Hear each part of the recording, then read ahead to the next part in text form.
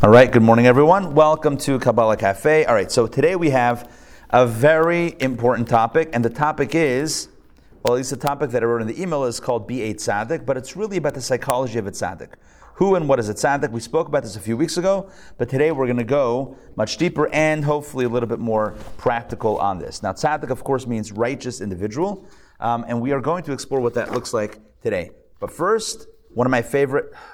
especially if you've taken classes with me for a little while, you have seen this countless times to the point that it's like, what? This again? And the answer is yes, this again. Because today we're going to go through this in a way that I think we've never done before.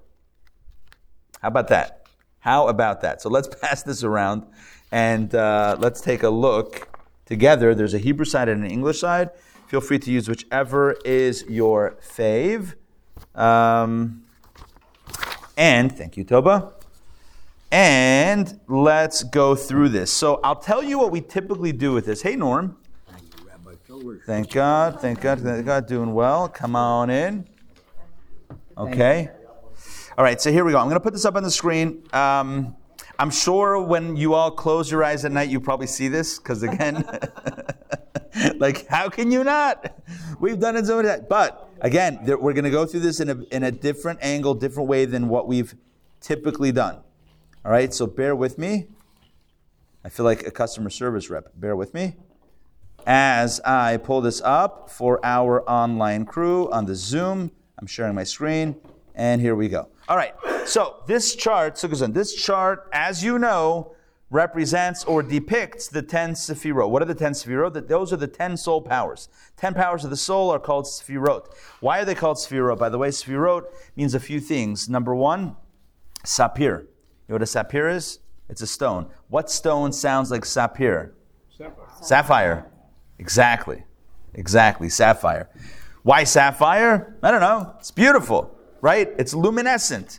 The idea is that the Sefirot shine. They shine, they're luminescent.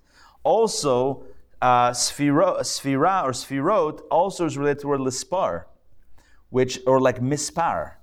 What does that mean in Hebrew? Mispar means a number. Excellent. Mispar means a number. And the idea is that God created the world with limitation that is connoted by numbers. You know, when you start counting things, 1, 2, 3, 4, 5, etc., it means that there is a certain limitation. 1 is not 2, 2 is not 1, etc. So it's luminescent, it's defined, evoked by numbers, etc. Now there are 10 Sefirot. These exist on the cosmic level as well as the personal level. Today we're going to speak about it pretty much completely on the personal level. These are 10 soul powers that we've each been given. 3 are intellectual, connoted by the blue. On my screen it's a little bit brighter blue. The way I printed it looks like navy blue, which is nice. Then the red ones are the emotional attributes. So each of us possesses the template of these 10 soul powers. 3 intellectual, 7 emotional, and that's what lies under the hood of the human soul. Now, as they exist in their original state, they are pristine and perfect. And when I say pristine and perfect, what I mean is they're healthy.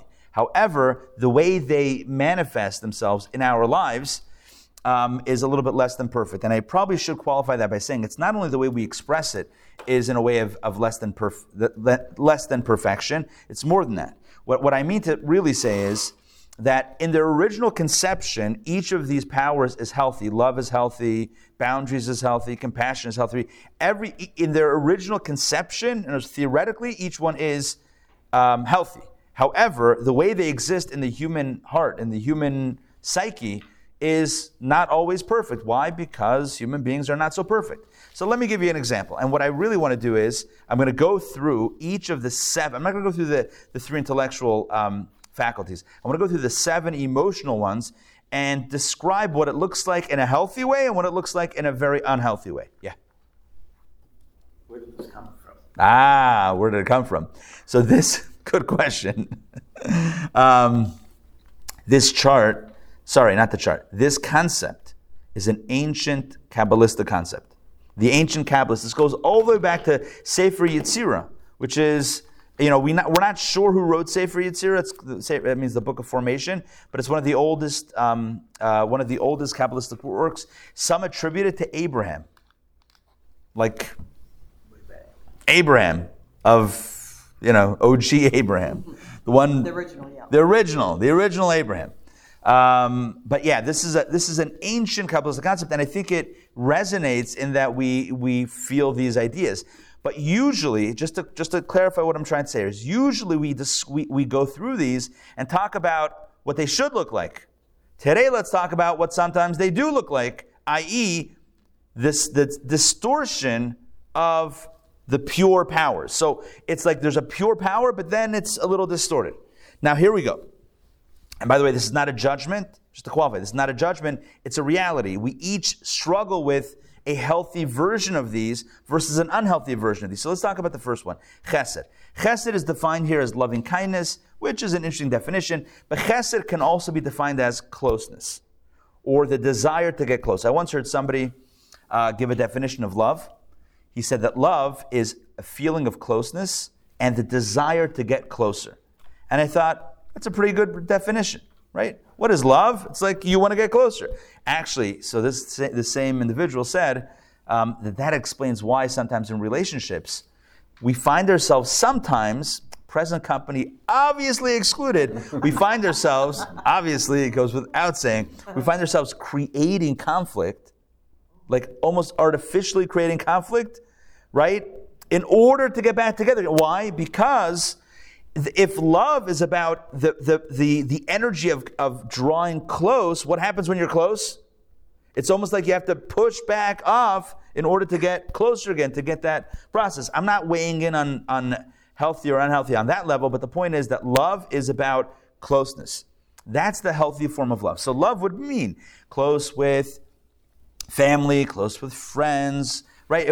Many different relationships, in many different relationships can chesed be manifest, but in all these relationships, it is about a closeness. However, that's the healthy form.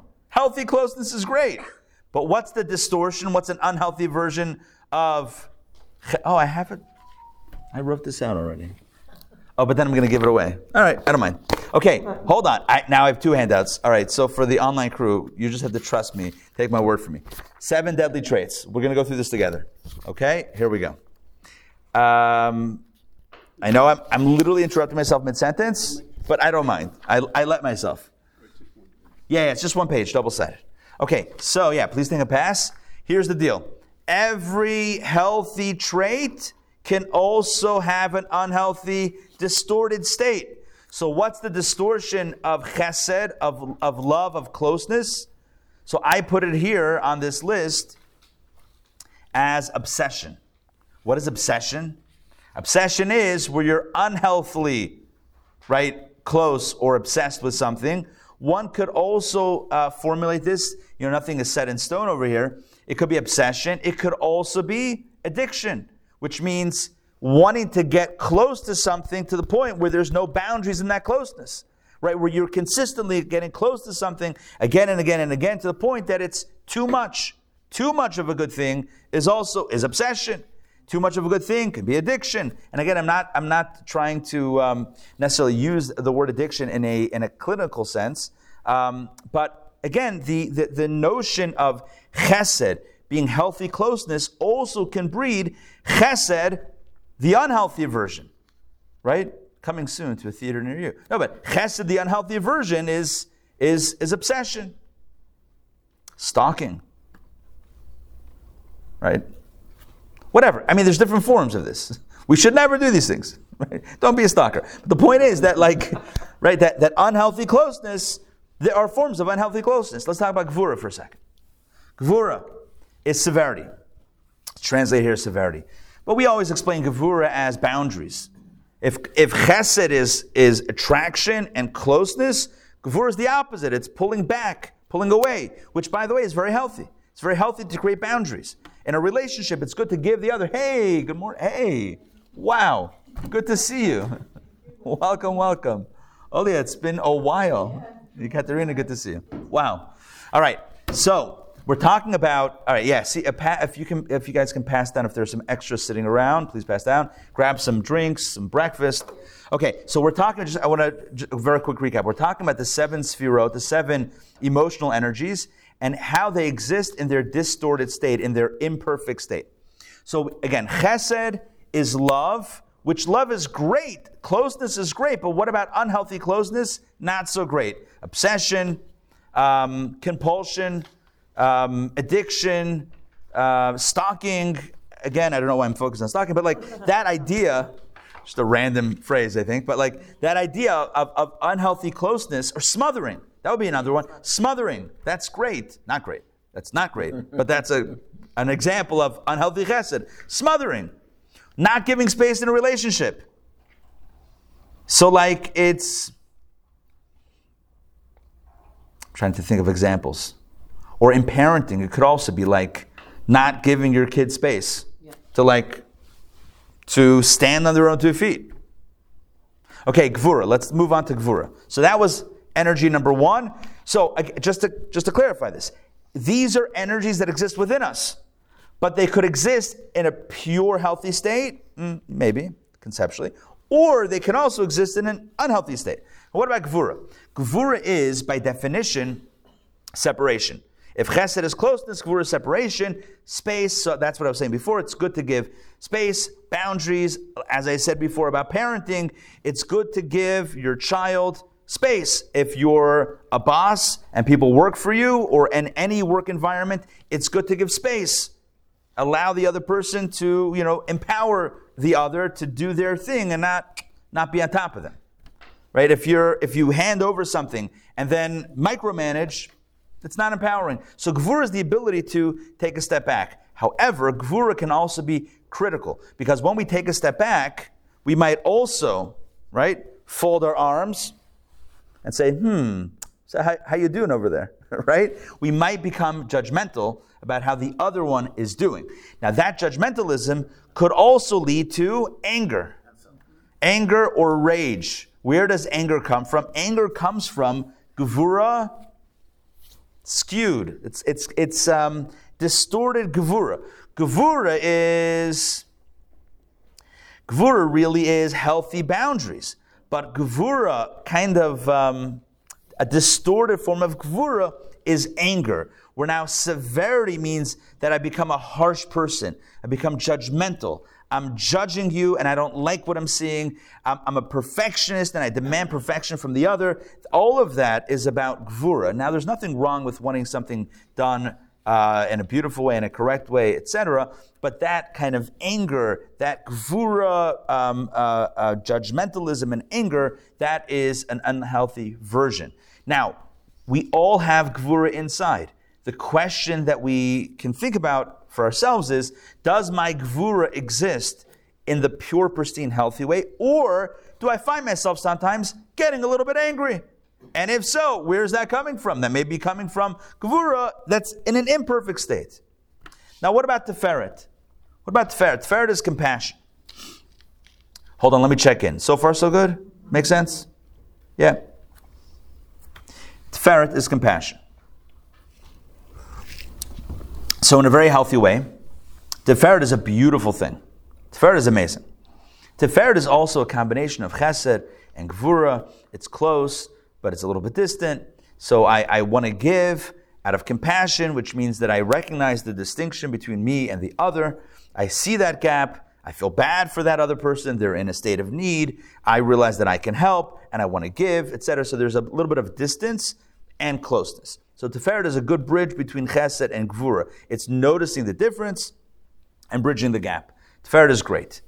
However, tiferet can also manifest in an unhealthy way.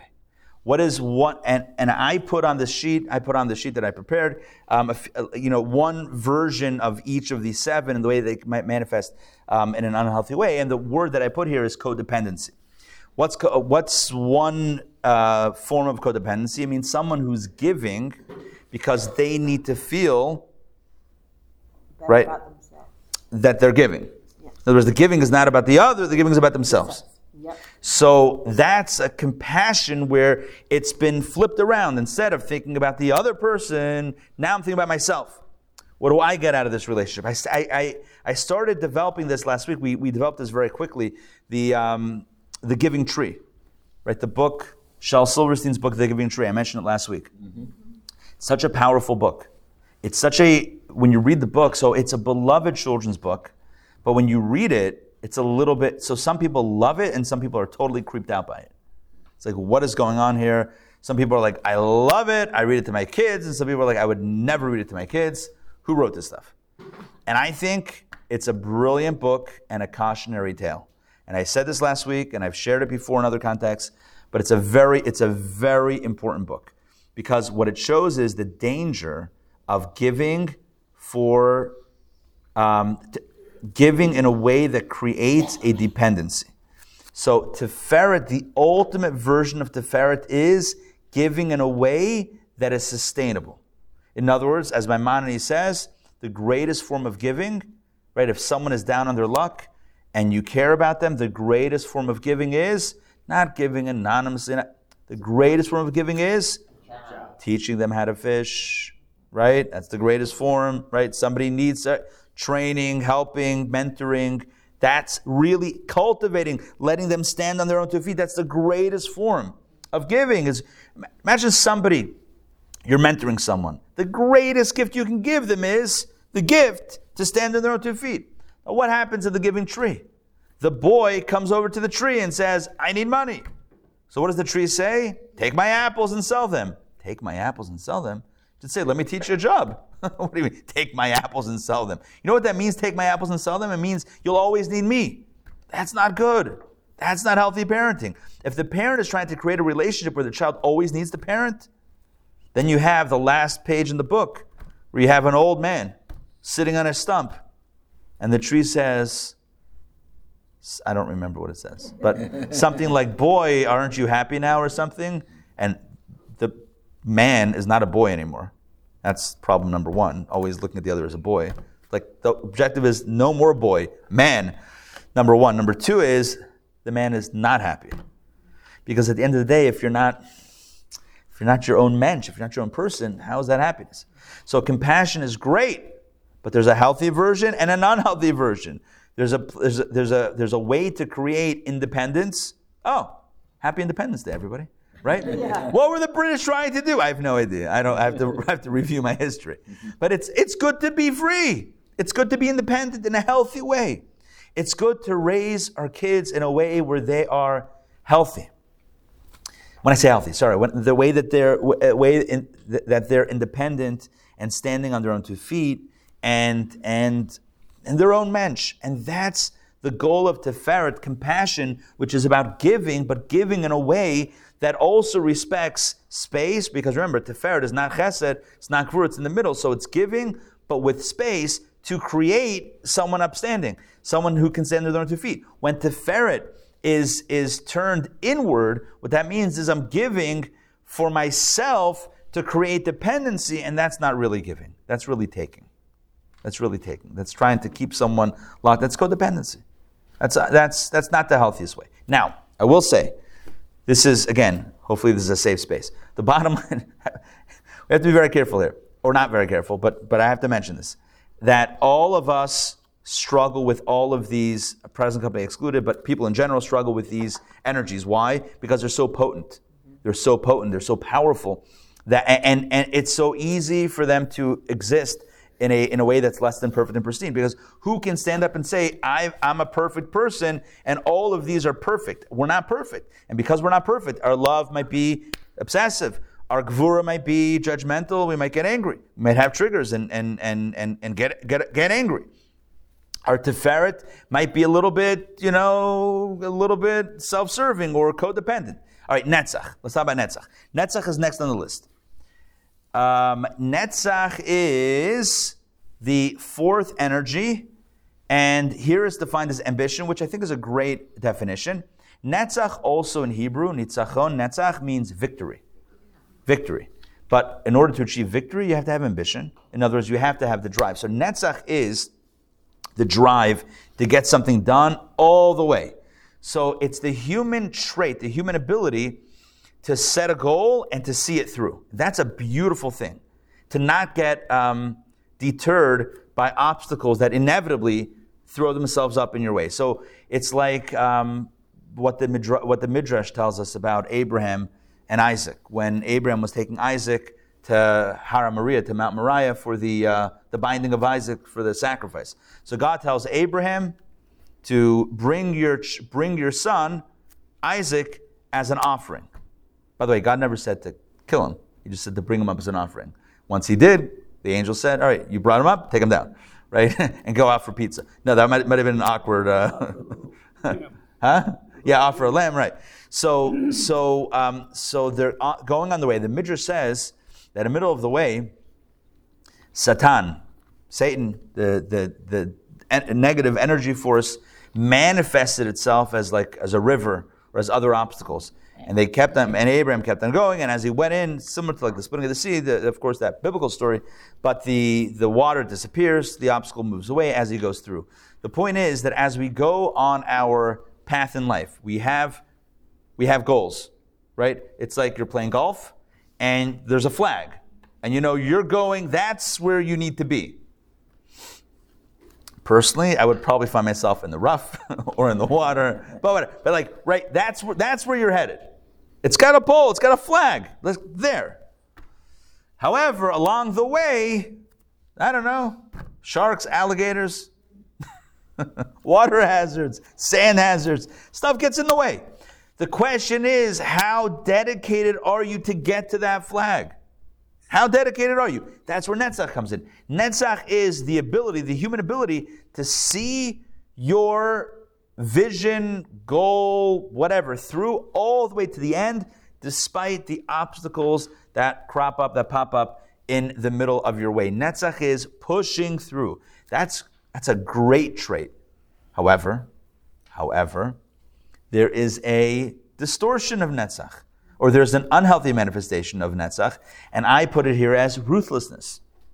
Ruthlessness, which is a very hard word for me to say right now for some reason, ruthlessness is an unhealthy distortion of Netzach, because it's Netzach gone extreme, to the point that one may step on someone else or harm someone else on the way to their goal. How many times have we seen people on their way to climb the ladder of whatever it is, whether it's corporate or relationships, that on their way to whatever goal they don't mind doing things that are not so kosher, that are not so okay, right? But I have a goal. Hold on. Machiavelli. Was it Machiavelli who said the ends justify the means? Yeah. Wow, my social studies teacher, Mr. Jesse, would be very proud of me right now. He was a great teacher. He's no longer with us, but he was a great teacher. Go into a few weeks back when we talked about the Tzaddik and the people in the middle, and all these deadly traits are within us, and we have to decide between. Yes, that's where we're going with this. So the Tzaddik, so just to kind of, right, so Larry, just to touch on what you're saying, the Tzaddik, the righteous person, all 7 of these are in a healthy space. But the rest of us, the 99.999% of us, we sometimes have moments of manifestation like this, where our love is a little bit obsessive, our gvura gets a little bit angry, our compassion is maybe a little self-serving, our netzach might be a little ruthless. You know the biblical story of Boaz? Yeah? My favorite question, what was Boaz like before he got married? Ruthless? That's pretty good. I'm here all week. He married Ruth. Anyway, so Netzach. Yeah, just in case. Okay. So Dr. Maxey, they don't get better over the years. They really don't. All right. So Netzach is ambition, but Netzach also could be very ugly. Netzach could be devastating. Netzach could be, wow, I don't want to use the word manipulative. Netzach can be very harsh and very fierce and very just like very angry, not angry, very harsh. Okay, that's Netzach. That's the distorted form of Netzach. Hod. Let's talk about Hod. Hod is translated here as devotion. Maybe not. I like a better translation for Hod. I prefer Hod being the ability to yield and humility. So if Netzach is the ability to push your agenda all the way through, Hod is the ability to pull back. So in a conversation, Netzach is, here's what I think. Hod is, what do you think? That's great. That's why they're on opposite sides of the pole, if you notice, right? Because they balance each other. So netzach is ambition, pushing. Hod is, I know it says devotion, but take my word for it. Ignore it. I know what you're thinking. Why didn't I just change the definition? I don't know. That's a very good question. It's literally, I have a Word document open in front of me. I could change it. I probably should. Anyway, Hod is, but Hod is about yielding. It's about, sorry? Say it again? Compromise? Could be compromise, yeah. The effect of Hod would be compromise. Hod in and of itself is more just taking your foot off the gas. If netzach is gunning it, right, it's like you're just 0 to 60, boom. Hod is putting on the brakes. Hod is listening. Hod is, it's focusing on the other. Whereas netzach is about me and what I want, etc. Now Hod is very, it's a very important character trait. It's a very necessary character trait. But as I wrote here in the list of distortions, that sounds way too official, the list of distortions, it's not what I called it. I called it 7 deadly traits. Hod would be more along the line, in its negative state or distorted state, it would be more along the lines of meekness or weakness. It would be the inability to stand up for oneself, or the inability to offer one's opinion, or the inability to believe in oneself. That would be a negative manifestation or negative form of Hod, where a person is not just able to hear out the other and give space for the other, but the person is almost unable to assert their own self. The point where a person, you find this sometimes in relationships where a person might lose their own identity in the context of being open to the other. So the Kutzker Rebbe once said, he was a great Hasidic rabbi who lived a few hundred years ago, Rabbi Nachum Mendel of Kutzk. Not a Chabad Rebbe, but of the Hasidic, of the Hasidic dynasties. And he had great lines. Like, for example, some of his lines are, there's nothing as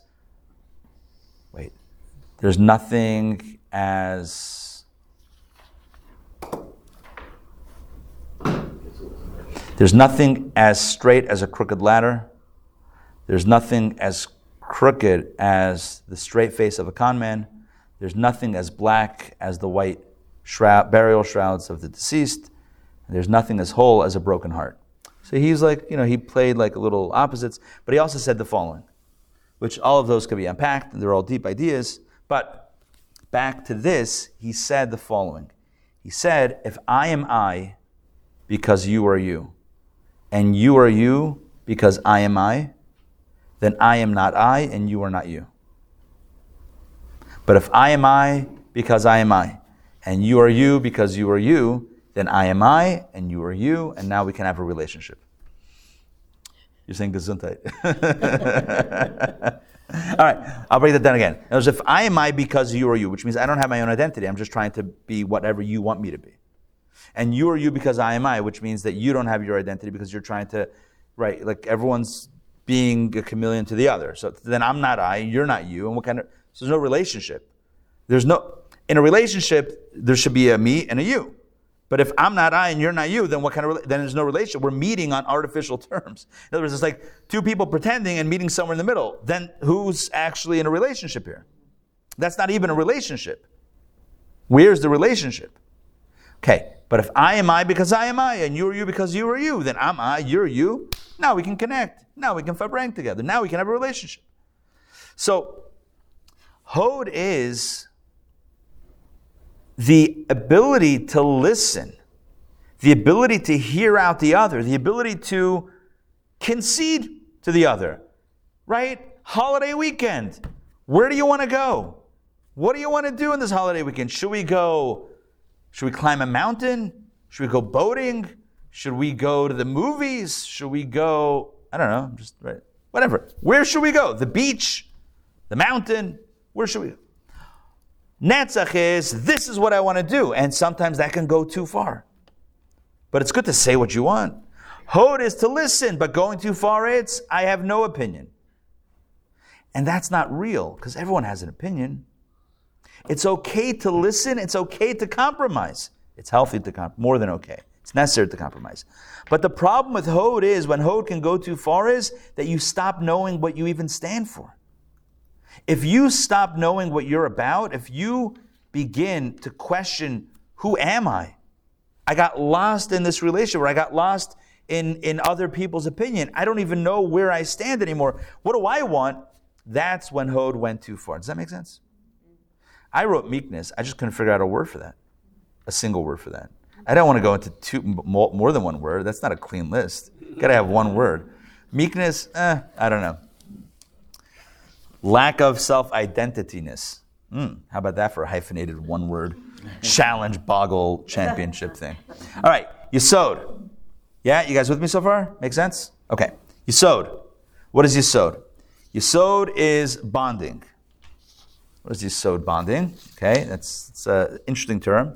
Yesod is also related to the notion of relationships and intimacy. In fact, fascinatingly enough, the mystics, okay, you guys are all looking at the chart, right? So I also have it here on our Zoom. I'm going to make it a little bit, I'm going to shrink it down so that online everyone can see it kind of in one fell swoop. The mystics say something really powerful. And in fact, when I say the mystics, I'll give you a name. Elijah the prophet. You ever hear of Elijah the prophet? He's the dude, huh? Yeah, he comes around the Passover Seder. He's always hanging around. I've cracked the code. He comes around the Passover Seder. He comes around by a bris. Anytime there's wine, he's there. I'm just saying. No, but the real reason why, by the way, joking aside, is because at some point Elijah got so frustrated with the Jewish people because they were worshiping idols, and he was trying to rail against idolatry. They were the worshipers of the Baal. He challenged them to a showdown on Har Carmel, on Mount Carmel, and they show up with their offerings, and he says, okay, we're all going to put wood without any fire, and whichever one lights on fire miraculously, that's the one that God chooses. So he had his sacrifice, they had their sacrifices or their altar, and he put wood, and around his wood he put water.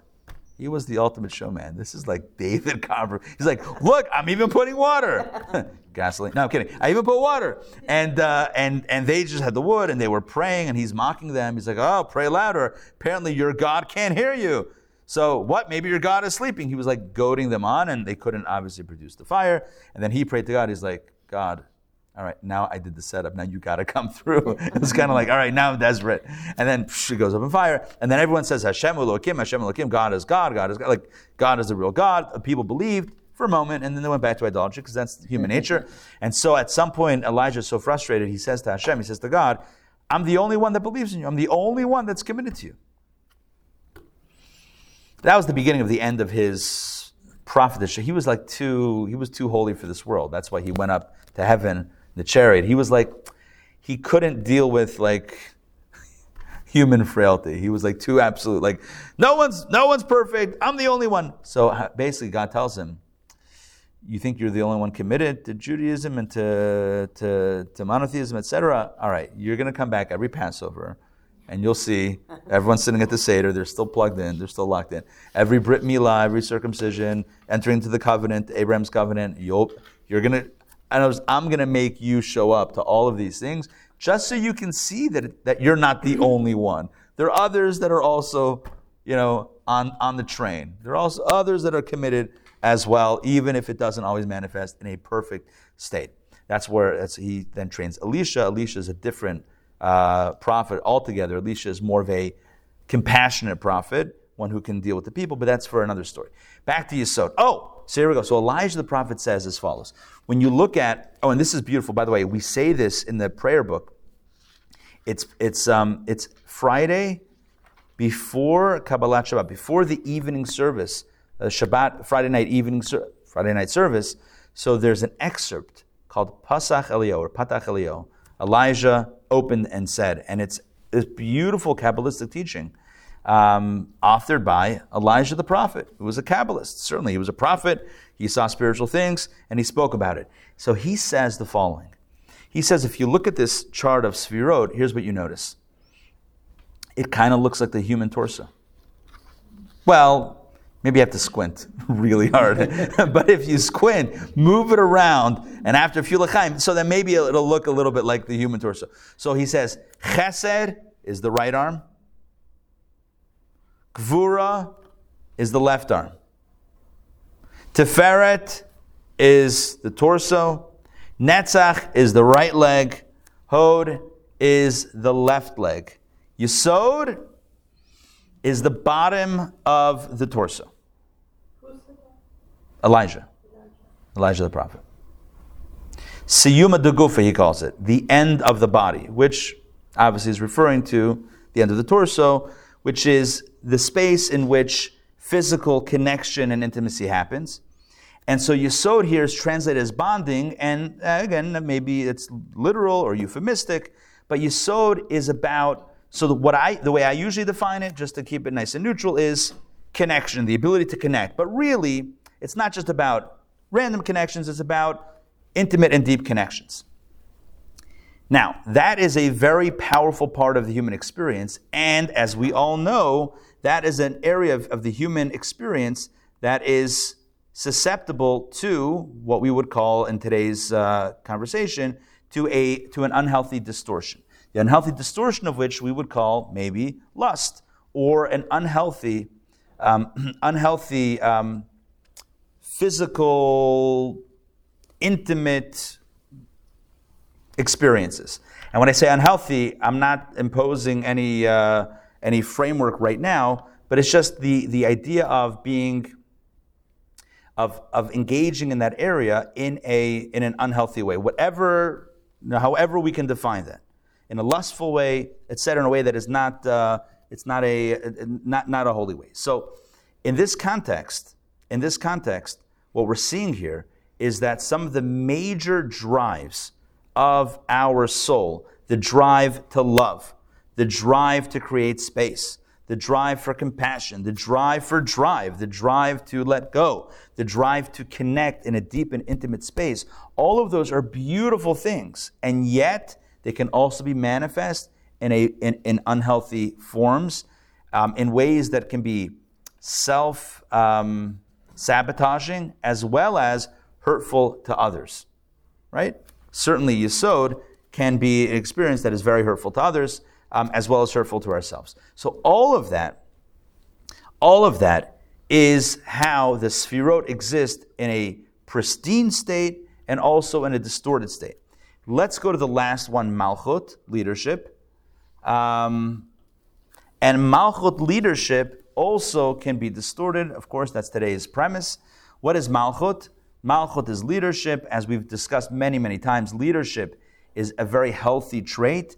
The ideal of leadership is really what we would call servant leadership, which means to be there for the other, not for one's own self, not for what you get out of it, but literally to help someone else. Different than, it's along the same center line as compassion, so it may sound a little bit like compassion, which is helping someone, but in leadership, this is more of kind of giving a vision, a leading. A king would be Malchut. Literally, the word melech means king. So Malchut is about leadership, kingship. It's about guiding someone to a greater place, and all of that is healthy, especially when it's done from a place of humility. The Torah says something about a king.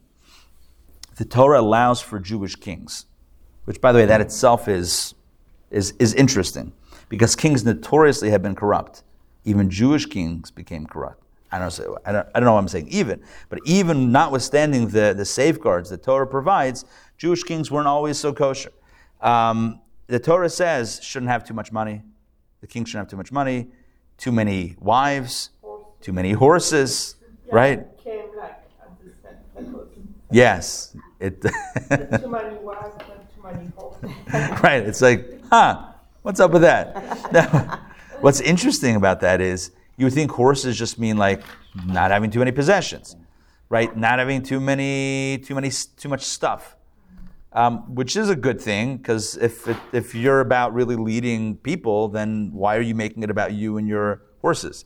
But there's also another reason, the literal reason, which almost like takes the fun out of the conversation, is it says the horses back in the day were found in Egypt. See, guys, the horses were found in Egypt, And so the message was, don't have too many horses, because then you'll find yourself going back down to Egypt. And once we were out of Egypt, there's no turning back, right? Don't lead the nation back to Egypt. Stay away. Don't have too many horses. But I think it's also primarily from a possession, indulgence perspective. But all of that are the safeguards of leadership. The problem with leadership is that, again, it's oftentimes throughout history, it's become corrupt, where the leadership is less about the other and more about self, where it becomes completely about self and my self-interest and what I want to do, and I want to, tell people, I want to boss people around. And that really, so I put here in the list of the 7 deadly traits, the distorted form, I put that as manipulation. I was actually debating a few different versions of like what that sounds like, what that looks like. Dictatorship, maybe aggression. But I thought manipulation was an interesting theme to focus on in distorted malchut, because someone who's in a position of leadership, there's a lot of influence that happens there, and when the leader is using that for their own purposes, that's very manipulative.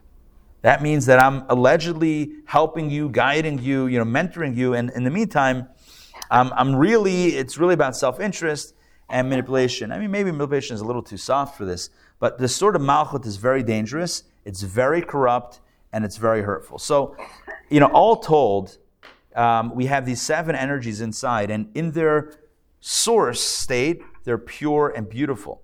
But as they exist within us, they might not always look so perfect. Our love might be a little bit selfish or obsessive.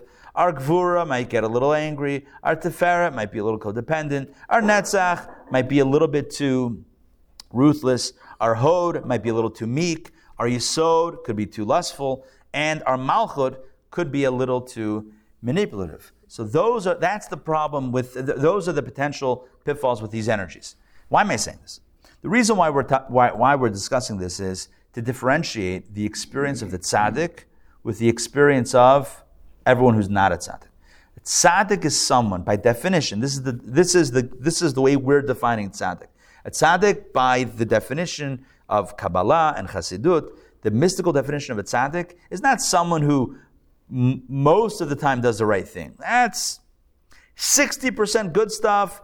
Like in a judgment, if you're more than 50% good, we'll call you a tzaddik. But that's not what we really mean by the term tzaddik. A tzaddik really is someone who inside is pure, which means their love is healthy, their gvura is healthy, their compassion is healthy, their netzach ambition is healthy, their hod humility is healthy, their yesod intimate relationships healthy, their malchut leadership is healthy. The tzaddik doesn't have a distorted form of these energies. Although they conceptually could be distorted, within the tzaddik, everything is in its pure, undistorted state. Does that make sense? That is literally the definition of a tzaddik. Yeah? And what about someone who's not a tzaddik? Someone who's not a tzaddik, it's more complicated. I would venture to say we know what that looks like, right? We know that we look inside, and our love is not always pure, and our boundaries are not always pure, and our compassion is not always. We exist with this struggle between finding pure expressions of these powers and finding ourselves sometimes feeling, wanting, manifesting not so perfect versions of these energies. And so, again, a tzaddik is someone who, on the inside, all of these are in their pure state. A non-tzaddik is someone who these energies are in an in a not perfect state, an imperfect state.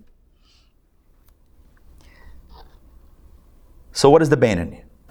The Beinoni is someone who we talked about a few weeks ago. The Beinoni is, literally, the literal meaning of Beinoni is the one in the middle. Beinoni is the one in the middle. It's also a city in South Africa, I believe. Beinoni, yeah. Anyway, back to the story. So Beinoni is, right, someone who's in the middle. What does it mean that they're in the middle? The way I phrased it a few weeks ago is that Beinoni is a someone who has these distortions inside. We call them a rasha. So what's a Beinoni? A Beinoni is someone who's a psychological rasha, but a behavioral tzaddik.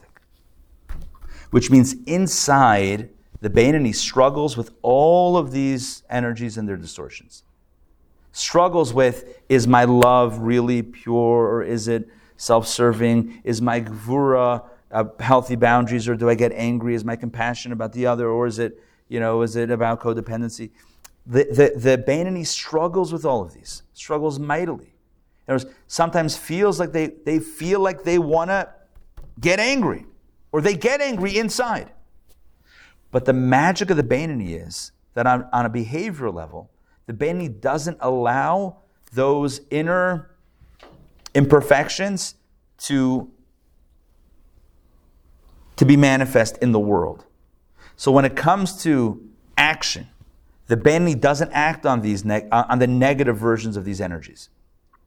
The Beinoni doesn't speak of the negative form of these energies, nor does the Beinoni actively indulge in thoughts about the negative forms of these energies. In other words, the Beinoni doesn't have a clean house on the inside. It's not clean. It's not so clean. It's complicated. It's complicated. It's a little bit, Yeah, I've been there. We're all there. It's a little, Beinoni, spell Beinoni. It's a little bit ugly. And again, this is not a judge. This is not meant to be judgmental. This is just reality. The reality is that unless you're a tzaddik, in which case, good on you, mate. I'll just channel my inner Australian, which I am totally not. But anyway, I think I did not a bad job with that. I said it fast enough that no one can catch it. But anyway, so, all right, unless you're a tzaddik, and if you're a tzaddik, fantastic, but unless you're a tzaddik, you will have had and you will have moments of chesed obsession. And I'm not just referring to the Calvin Klein fragrance. They still make that? Obsession by Calvin. Remember that? Remember back in the day? Oh, yeah. Yeah? They don't make it anymore? Can I ask you a question? Yeah. Every time I look at this, I always have the same question. Why is Malchus Yeah. at the bottom? Good. The reason why Malchus is at the bottom is because it's the only trait that you have that really is only about the other person. In other words, it needs, in order for you to be a leader, you can feel compassion, you can feel love, but for you to actually be a leader, you need someone else. So that's why it's the part of you that is now relating to someone else, as it were. That's why it's on the bottom. It's on the bottom because it's the one that is one step away from the next person. It's like the part of you that then relates to the other. I know all of these other energies are also the way they also manifest. Love is the way you love someone else, and gvura is your boundaries with vis-a-vis someone else. But all of those other energies can also exist in a pretty big form within you, even if no one else is around. But Malchut, to really be infused with that feeling of leadership, you really need someone else there. Like it says in the good books, that if you're on a desert island and there's no other human being around, you're not going to feel like a king, even if there's a soccer ball around. You'll be a friend. Oh, was it a volleyball? Oh, it was a volleyball. You're right. No, this is an important correction. It was Wilson was a volleyball, right? Yeah. What was I thinking? Where's my head?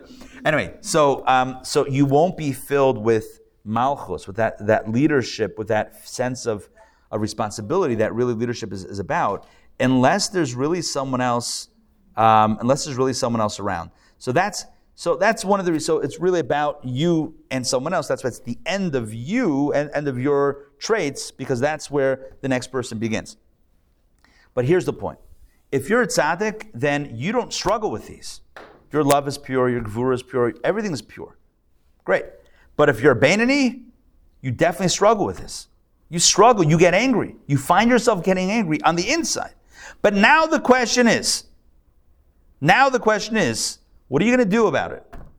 So you got a little frustrated on the inside. Great, you're not a tzaddik. Now we've established that. Awesome. Now what? What are you going to do? Are you going to allow that emotion, that feeling inside, to manifest in your behavior? Are you going to do something that expresses your frustration, hurtful to the other? Are you going to say something hurtful to the other? Will you ruminate in your mind? Turn it over and over and over and think about it and work it over in your mind to the point that you are working yourself up? Or are you going to exercise what we call a little self-control? What we call self-control. A little self-control. I've coined that expression today. Guys, write that down. No one's ever said that. Or are we going to exercise a little self-control? And what that means is not to downplay it, but to exercise self-control, to be able to hold ourselves back from allowing that inner imperfection to bleed through on the outside. There's the way you feel on the inside and the way you're manifesting on the outside. Those are two different realities. The Beinoni has the ability to live a double life in a good way. To live a double life in a good way.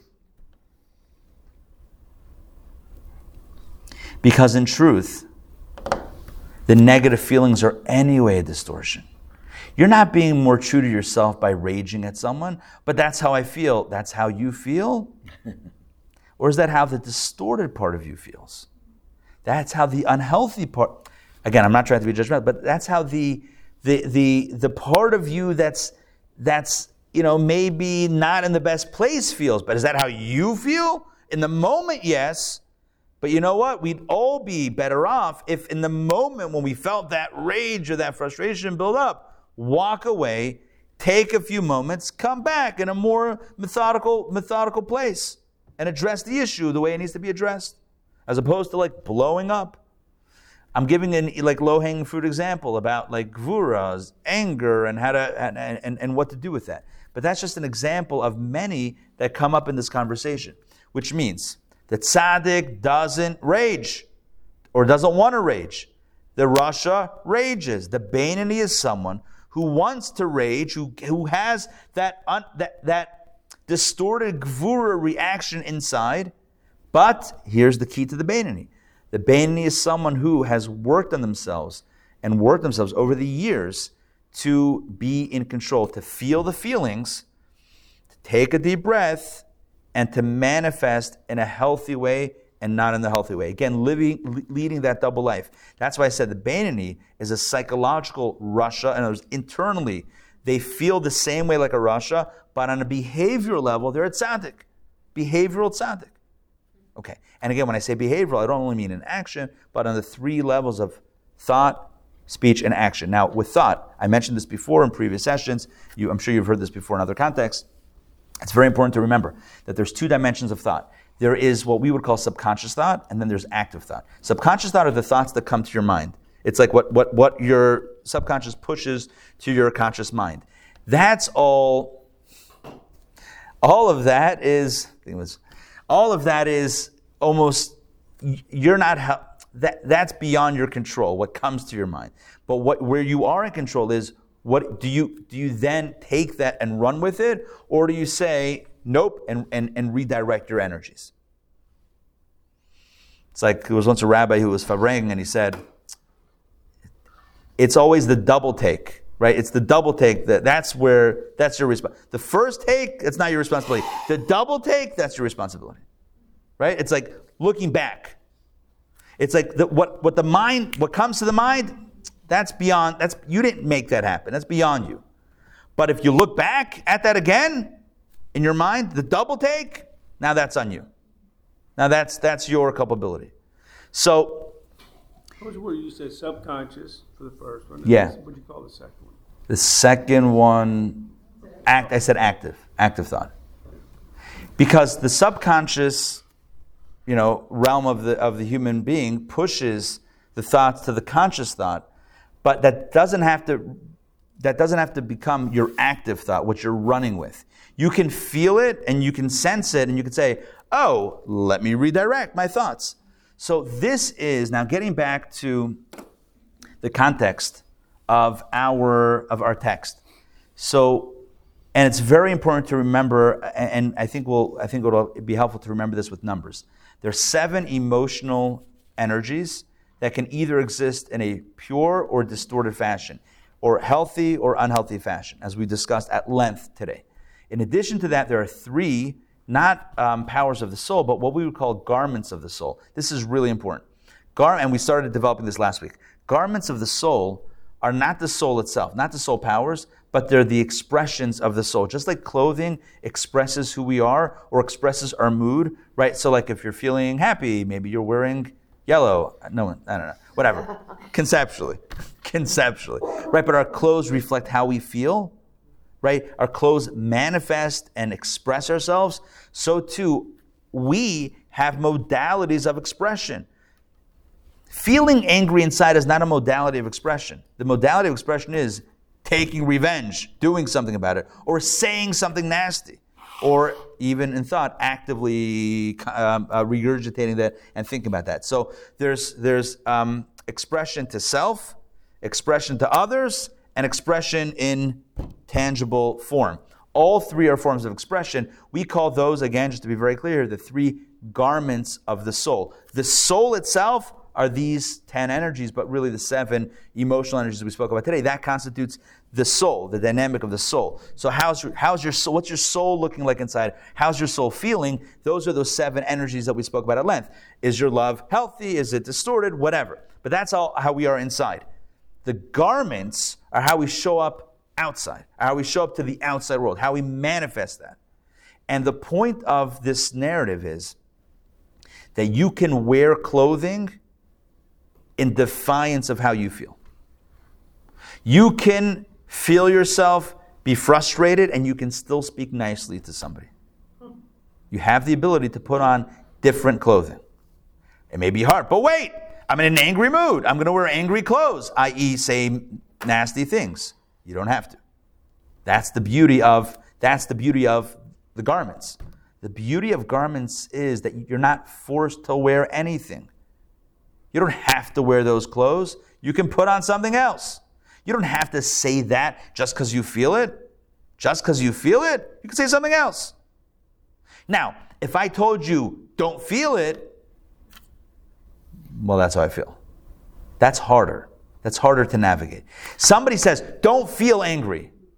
That's repression. I don't know. I'm not a tzaddik. I got angry. I'm not a tzaddik. That's okay to say, I'm not a tzaddik, I got angry. But even if you're not a tzaddik and you got angry, the question is, did you have to take revenge and plot something devious? No, you didn't. You could have felt the anger and dealt with it in any number of ways. It didn't have to come out. In other words, again, very, very simply, the garments can be changed. No one's forcing you to wear any specific set of clothing. Now, your body is your body, but your clothing can be changed. We have power over the clothing. Again, you feel the way you feel. Your love, I know I keep on saying love and gvura. I know I'm mixing languages here, but whatever. Just in my head, that's how it's coming out. So your love is this place, your gvura is that place, your compassion is that place. You might be in it. It might be in a non-perfect state. But notwithstanding that, the question is, what garments are you wearing? Where's your thought? Where's your speech? Where's your action? Those are perfectly in control. Dr. Maxey, do you want to jump in? Thank you. I have a question. Yeah. And the question is, it seems like there's another area here. So I get the part about, okay, don't do the double take in the moment. Don't say, something uncharitable or nasty or whatever. But by the same token, if I don't go back and look at, well, why did I have the feeling of anger in this situation in the first place? And if I am not reflective on that and look within to continue to work on myself, the 10 sphirot that my soul is composed of, then how do I get to a better place where I don't have to have the battle of squelching anger and quickly changing garments when something causes me to feel anger? Excellent question. And I'm going to say that's more than a question, that's actually a statement. In other words, that's exactly what has to be done. You are absolutely correct. In other words, what I'm describing here is you feel one thing, but you hold yourself back and put on a different set of garments than the ones that you're feeling inside. And what you're suggesting is, yeah, but how sustainable is that? How long is that gonna work? How many times am I gonna feel rage? Hopefully not, but let's conceptually and still smile and say something nice. How before I explode, right? How sustainable is that? And if I'm not doing the internal work, are my garments at some point not going to reflect the way I feel, and it's going to come out pretty ugly? The answer is you're absolutely correct, which is why at the second step is to do the internal work, and that's exactly where we're headed with this conversation. So, but just to clarify, so there's really but what's important is, I think, what's important is to differentiate between these two spaces. I'm going to say who you are. Okay, I'm just going to use that phrase. There's who you are, which is basically the composite of these energies in their either pure or distorted fashion, whatever that looks like. That's who you are. And then there's how you manifest, how you show up. So you might feel anxious, but you show up confidently. You might feel sad, but you show up positive. You might feel angry, but you show up pleasant, right? I mean, that's possible. The point is there can be a disharmony.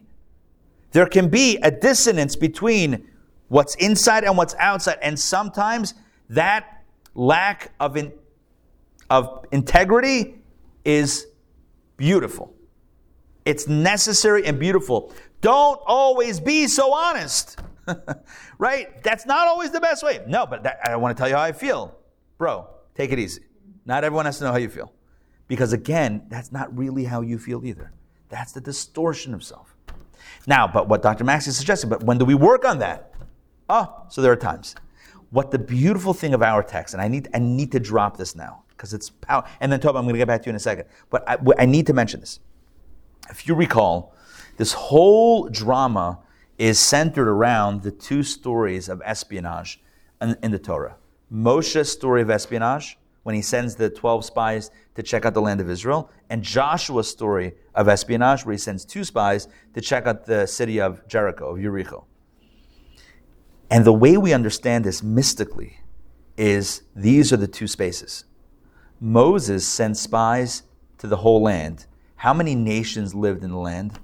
7. You know what that means? Moses says, where's the work?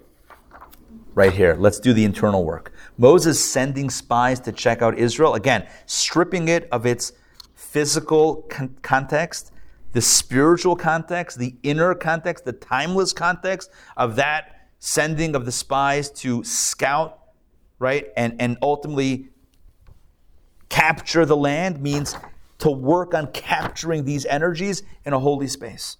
I'm going to work on my love. I'm going to work on my space. I'm going to work on my compassion. I'm going to work on all of these energies to convert them into a pure state. And Joshua sends spies, 2 spies, not 12, not to the whole land, to Jericho. Jericho, in Hebrew, is Yericho. Yericho is related to the word, we said this last week. Yericho is related to the word reach. Reach means scent. What's the difference between a thing and its scent? I just said it, right? That was a weird question. So there's the thing, and then it's scent. There's what it is, and then there's the scent that it emits. What you perceive. You perceive. So there's the thing, and then the way that it manifests. Just like within us, there's who we are. There's the internal energies, and then there's the garments, the way they manifest. Joshua says, Moses' mission to work on all of this stuff failed. It was too big. First step is you can't run here. Step 1 is you can't run here. First step is Jericho, the scent, the garments. First, work on how you show up. When you want to work on yourself, step 1 is the deep internal work. I will need to do that, but that's a step 2. Step 1 is let me not blow up and shout at that person. Let me be calm. I'm not trying to downplay how difficult that is if we feel that rage inside. But step 1 is to work on our garments, to make sure that our thought is in a healthy place, our speech is in a healthy place, and our actions are in a healthy place. Can we make sure in the moment to not do something harmful? Sure. It might be difficult. You might have to sit on your hands. Okay, so sit on your hands. Can we not say something nasty? Absolutely. The Talmud says there are different holes in our head, for lack of, right? There's ears, eyes, nose, and mouth. The only hole that has 2 blocks is the mouth. Teeth and lips. God gave 2 doors. It's like, you go to a jewelry store, they have to buzz you in twice, right? Right? Buzz, buzz. It's so awkward when they forget to buzz you in the second time. You're like, I can't even let you know. I'm kidding. It never happened. But anyway, so, right, so so eyelids, there's 1. Ear, I don't know, conceptually, whatever. Nose, 1. Mouth, twice. God says, I gave you 2 blocks and you still can't hold yourself back? The Talmud says that regarding Lashon Hara, speaking ill of someone else. Yeah. God gave us 2 layers of security so that in case we find ourselves wanting to say something that we shouldn't, there's 2 options to shut that down. Okay, that's speech. And thought is a little harder. So speech can we sit in our hands and not do something negative? Yes. Can we be silent and not say something negative? Yes. Can we redirect our thoughts when negative thoughts, angry thoughts, vengeful thoughts, lustful thoughts come to mind? When those negative thoughts come to mind, do we have the power, the ability, conceptually, to redirect our minds to a healthy and positive place? The answer is absolutely. Is it easy? No, that's probably the hardest one. Because number 1, our mind is always going, and number 2, no one else knows, right? Those 2 factors conspire to make it the most difficult of the 3 garments to kind of gain control of. But can we do that with practice? Absolutely. Can we reasonably transform our love to be pure, transform our ambition to be pure and clean of any negativity? Maybe, one day. But can we make sure that we show up in a healthy fashion? That's much easier. So this discourse will be explaining the beautiful duality of the beautiful lesson of these 2 stories. Moses says, let's go all the way. If we're conquering Israel, and Israel means the inner landscape of our personality, if we're conquering Israel, let's go all the way. Let's go in all 7, let's go into the whole land, i.e. all 7 traits. Let's go in and let's knock this out from the inside out. Let's turn everyone into a tzaddik. And how did that go? 2 of the 12 spies came back with a positive report. And the other 10, it blew up. In other words, not everyone can pull that off. Not everyone can work on themselves and become a tzaddik. It's not so easy. Joshua says, let's move the bar somewhere else. Let's not put the goal of becoming a tzaddik. Let's make the goal becoming a Beinoni. Let's make the goal not being perfect or not feeling perfectly inside. Let's set the bar as, let me show up in a healthy place. Now, let me think the healthy thing, say the healthy thing, and do the healthy thing, despite what I feel like inside. Is that sustainable? Yes, that is sustainable. And that's what actually, that mission succeeds. So that's the message of these 2 stories. And all of this sets the stage. So that was the agenda of Moses, the agenda of Joshua. Moses' agenda didn't pan out, Joshua's did. And this is where we're going to leave it, with this cliffhanger. And this is what Dr. Maxey said before, which is right where we want to be at. But what's the long term? Is this sustainable? To feel one way, but to act in a different way? Is to act in defiance of ourselves. We call this white knuckling. It means like, I really want to, but I'm going to squeeze myself and hold myself back. I mean, how long can I sit on my hands before it blows up? How long can I close my mouth and not say the thing I really want to say before it comes out? How sustainable is that? There's at some point we're going to have to work on the inside. So as we'll see in our text, that's why the Torah tells us the story of Moses' spies. One might ask the question, if that mission is not achievable to work on the inside, then why do we read about it in Torah? If Torah is a guidebook for living, why do we read it? Just that it's a failure, don't do this? This is not going to work?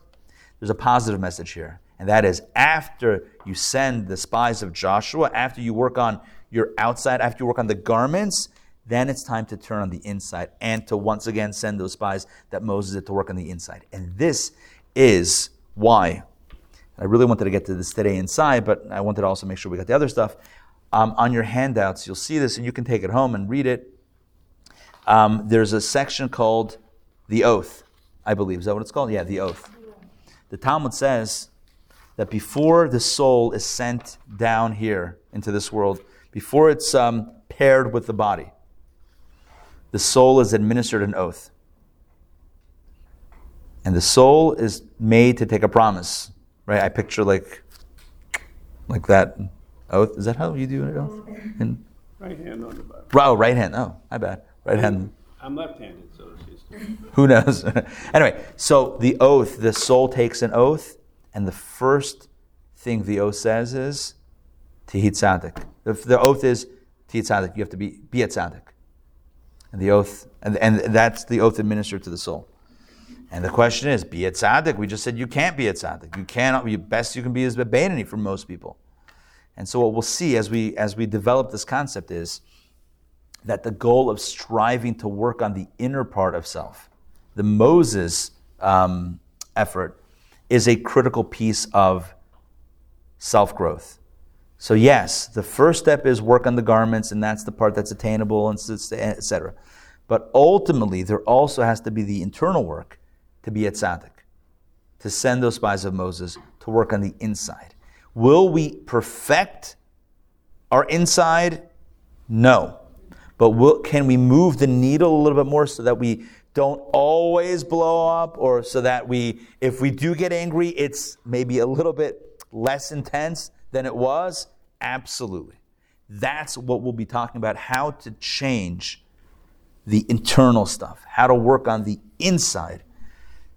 Starting from the outside, but how to ultimately work on the inside. That is the next steps of our conversation.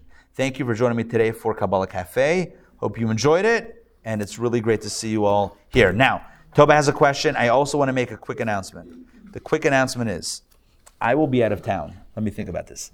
I am headed to Boston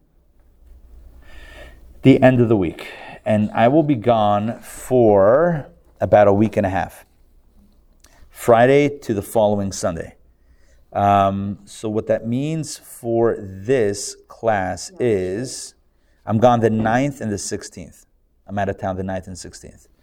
So, we could do everything remotely, or you can take a 2-week break and pick it up afterwards. And I think we may do that, just because I'm not sure of my situation in Boston. That sounds weird.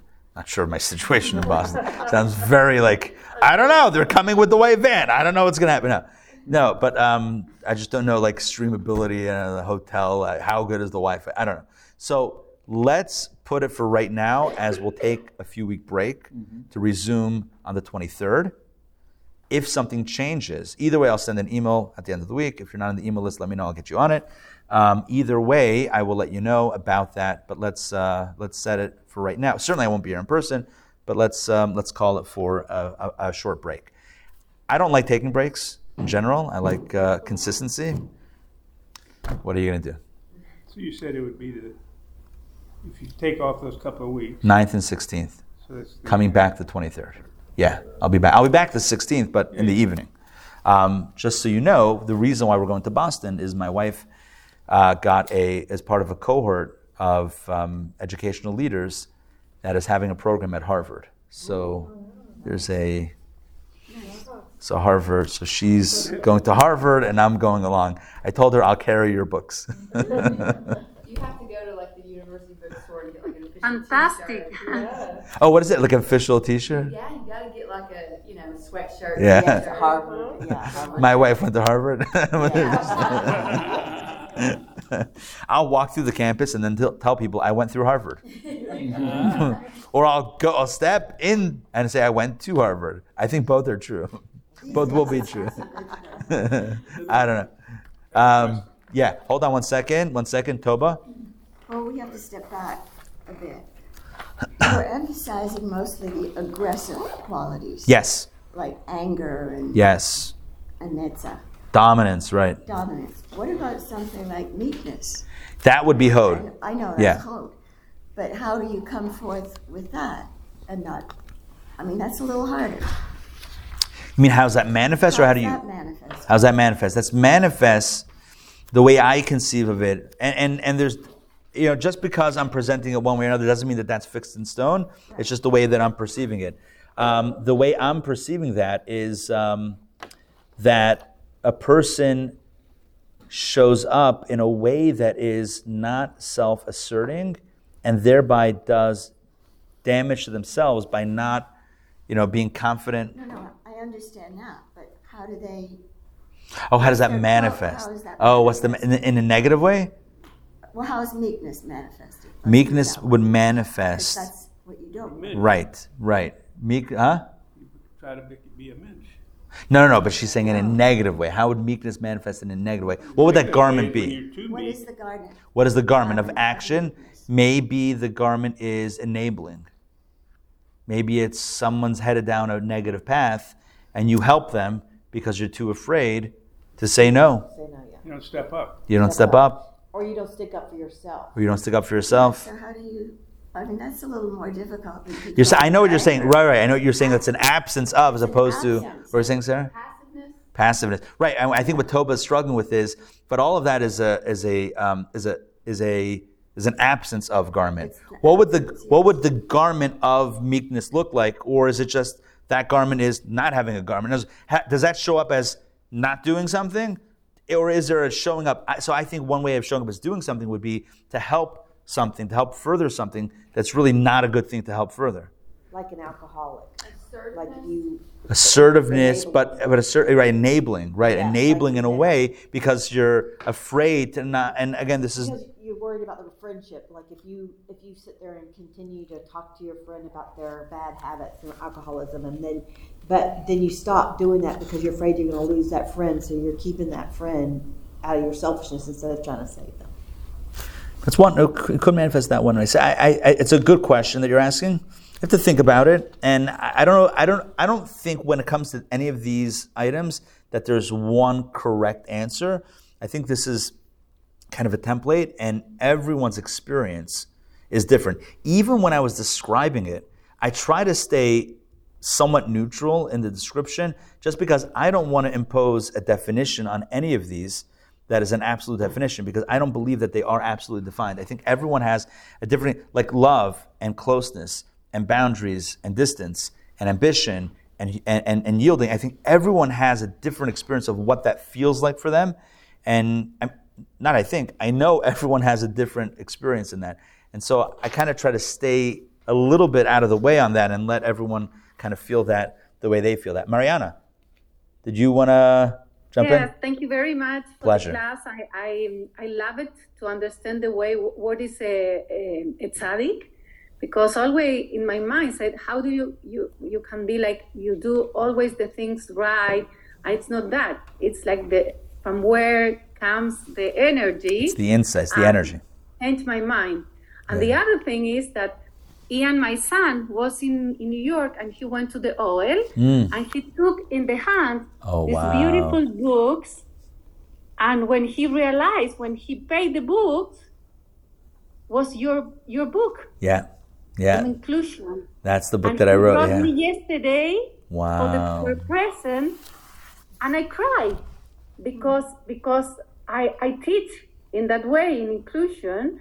And just last week, in the university, the Catholic university, told us that we'll have a big class for inclusion, and that comes to my hands in the most right moment, and it was the last one. Told me, Ian. Wow! You see how God works? That's amazing. So Ian was in New York. He went to the OHEL. He bought a book on inclusion. He opens it up. He sees that I wrote it. Yes. Then he brings you a copy. And there's at the university there's a course on inclusion. Amazing. Wow. Yes. Enjoy it. Enjoy it. Mom was the last one, and I took it because it says inclusion in the OL. He went to meet a friend in the OL, and you see, It's amazing. That's amazing. Wow. Very special. All right. Amazing. I don't even know what to say. Beautiful. Beautiful. Hashem's running the world. That's for sure. I know. I don't have copies. It's right. I got to speak to the publisher to get it. By the way, for those that don't know, I wrote a book on inclusion called Inclusion and the Power of the Individual. It was published in, I think, 2019, right before the pandemic. So you couldn't do your book tour? It's beautiful. I did beautiful. Thank you. And everything is so beautiful, so delicate that everything is like in a group, but there's one bird. It's one separate. Yeah. And it's so clear. It's amazing. Yeah. Baruch Hashem. Thank you. Thank you. Very touching. 16 left in stock at Amazon. On Amazon. Amazon still has it. Sam, you wanted to say something? I was just thinking about people. So you have people, and this is the Talmud. The Talmud, I believe in the Gemara where it said that if a guy's drunk and he says something, that's really what the truth is. Right. But on the other hand, alcohol brings out the truth sometimes. But it's bringing it. But if you've already, that was your initial state. When you change these original thoughts are still there. Right. You haven't. So alcohol is basically just taking away your conscious control of it, and you're saying things that you don't live by anymore. I would say this. There's actually a very big conversation about this psychologically. Remember Mel Gibson? Well, that's what I was going to bring up, because I am the rabbi who's a good friend of Mel Gibson's. So there's a big debate about so Mel Gibson, for those that maybe that happened a little while ago. So he was intoxicated. He got pulled over while driving drunk, and the officer that pulled him over was Jewish, and he went on a rampage. He went on a rant against Jews, and anti-Semitic, and then he got canceled, and all of that stuff happened. This is before canceling was that popular, but he got canceled before canceling was in. And I think he's back. I think he has more movies since. But I remember reading a psychological work study that talks about him and says, we sometimes think that, the alcohol brought out what he really believes. Maybe not. Maybe not. Maybe he's a person like everyone else, i.e., again, so let me just put for the record, I don't know what's going on inside his heart, so I am not judging him. What I am saying is, I read a fascinating thing, a work of psychology that basically said that when we think, if you drink alcohol and then you say something, that's what you really believe. We're way more complicated than what really believe. We really believe all across the board. We have healthy chesed, we have unhealthy chesed in the same space. So when we drink, one part may come out. Is that what we really are? Maybe not. Maybe not. How do we know that that's... ideas that get in your brain when you're young. So for example, he's admitted that his father was very anti-Semitic. So he grew up listening to all this. Right, so it's somewhere in the recesses. He was not anti-Semitic in his life. So when you're young, but when you get drunk, it's still there, right? Right. You're making it. You probably said it when you were a kid, just mimicking your father. Right. You're saying an excellent point, and that is, even if a person has worked themselves to repress the negative part, could it come out? Yes. Is it bad that it came out? Absolutely. Does it mean that you're rotten through and through, or that you're a complicated human being like most human beings? That's also possible. Again, I think it's less about him specifically and more about the concept of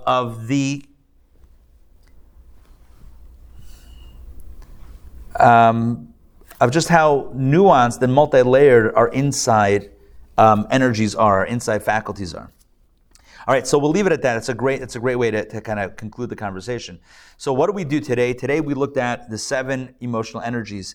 We looked at them in what we would call perhaps a pure form, and we looked at them in their distorted form. And what we discovered is that 2 things. Number 1, notwithstanding how complicated things might be inside, we have the power on the outside in our garments to put on or take off whatever garments we wish. So in thought, speech, and action, we have the ability to modify, to not allow negative expressions to come out, and vice versa, to allow positive expressions to come out even if we feel negative. And at the same time, we spoke about and we alluded to the need to ultimately work on what's going on inside, because that is really what makes that makes us being a mensch more sustainable when we do that work on the inside. So with this, we conclude today's conversation. I want to once again say how amazing it is, Ray, to see you. This is like the best treat that anyone could ask for. So thank you for being here. Thank you, Ray. And Ray, only in good health and blessings and nachas and just only beautiful, beautiful occasions. Ray, it's really beautiful to see you. All right. And Olia, it's great to see you. It's been a while. Very nice. It's great to see you. All right. And everybody on our online crew, it's great to see you as well. Matt, I don't think I said hi before. Hey, it's great to see you. Waverly, it's great to see you. Eve and Cheryl and Larry and Joy and Mariana, great to see you guys. All right. Everyone have a wonderful 4th of July. We'll see you guys soon. Take care, everybody. Take care. What do we say? Do we say Chag Sameach? I don't think so. Nah, probably not. Probably not officially.